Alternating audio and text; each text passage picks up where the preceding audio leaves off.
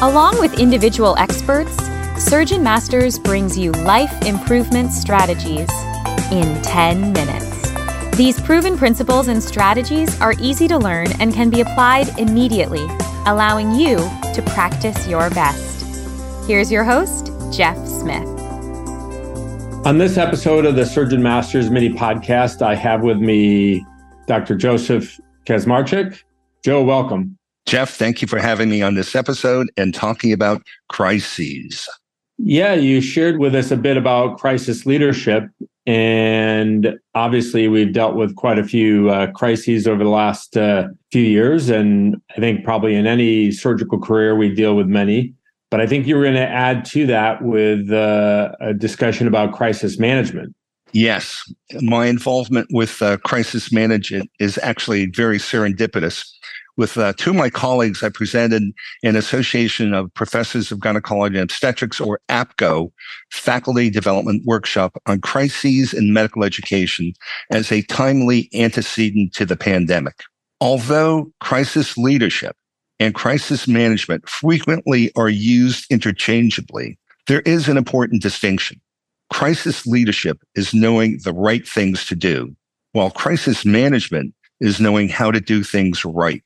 Shortly after that APGO workshop, I became the interim dean of Peacham, Georgia, and used the content of that particular workshop almost every day to manage crises during the pandemic. So tell us a little bit more about the distinction. Well, since every physician may be called upon to be a crisis manager, it's important to know what comprises crisis management.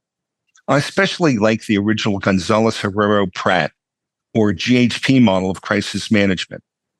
There are four components of the GHP model. 1, issues management. 2, planning, prevention. 3, the crisis. And 4, the post-crisis. Hey, so that sounds pretty nice. So tell us a little bit more about each of those. The first component of the GHP model is issues management, which includes, in turn, 4 sub-steps. Specifically, 1, to perform an environmental scan to identify and collect data on any trends or issues with the potential to become crises. As an aside, let me interject that this particular substep reminds me of what I learned while I'm getting my MBA. Most of the time, SWOT, S-W-O-T, analyses are performed incorrectly. You need to begin externally with threats and opportunities, and then move internally to weaknesses and strengths.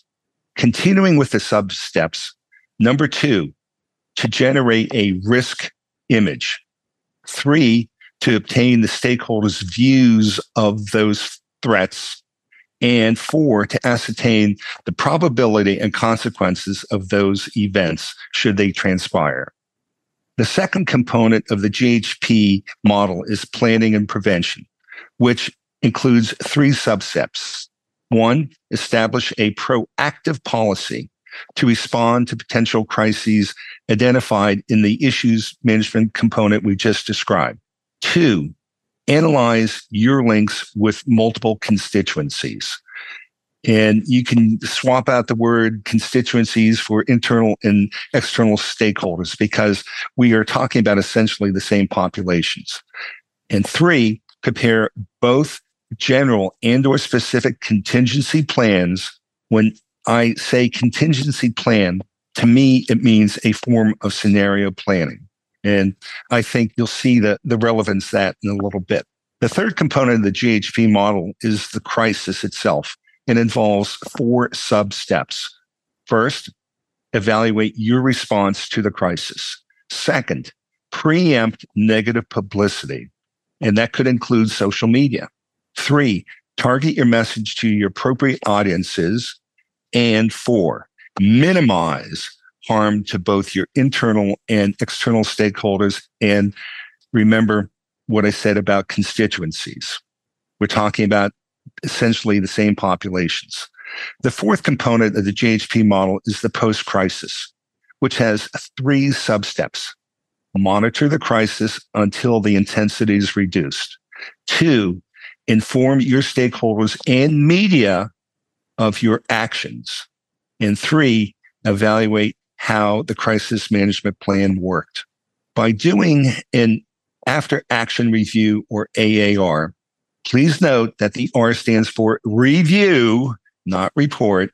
The AAR is based on 4 questions. First, what was expected to happen? 2, what actually occurred? 3, what went well and why? And 4, what can be improved and how? If I may interject here a caveat, an important caveat about crisis management plans. If you have a crisis management plan that predates the pandemic, it is imperative that you review it through a post-pandemic lens and revise it accordingly because of the dramatic and extensive changes that have occurred as a result of the pandemic. Joe, thanks so much for sharing a great outline or overview of crisis management. Help us a little bit by giving us an example. Well, I would rather ask each listener to do it on his or her own than to give one from my own experience. So please recall a crisis, current or past, during which you were the crisis manager. Did you perform any of the 4 components of the JHP model of crisis management? Let me make it easier for you and repeat the 4 JHP components: issues management, planning prevention, the crisis, and the post-crisis. If so, which component or components of the JHP model did you perform? Ask yourself the 4 AAR questions, the after action review questions, which 1, what was expected to happen? 2, what actually occurred? 3, what went well and why? And 4, what can be improved and how? Please take a moment and reflect on your answers to this series of questions. Fantastic. So I appreciate putting it in the situations that they've had to deal with and having them acknowledge their example. So great. How can you summarize that for us all? Simply, crisis leadership is knowing the right things to do.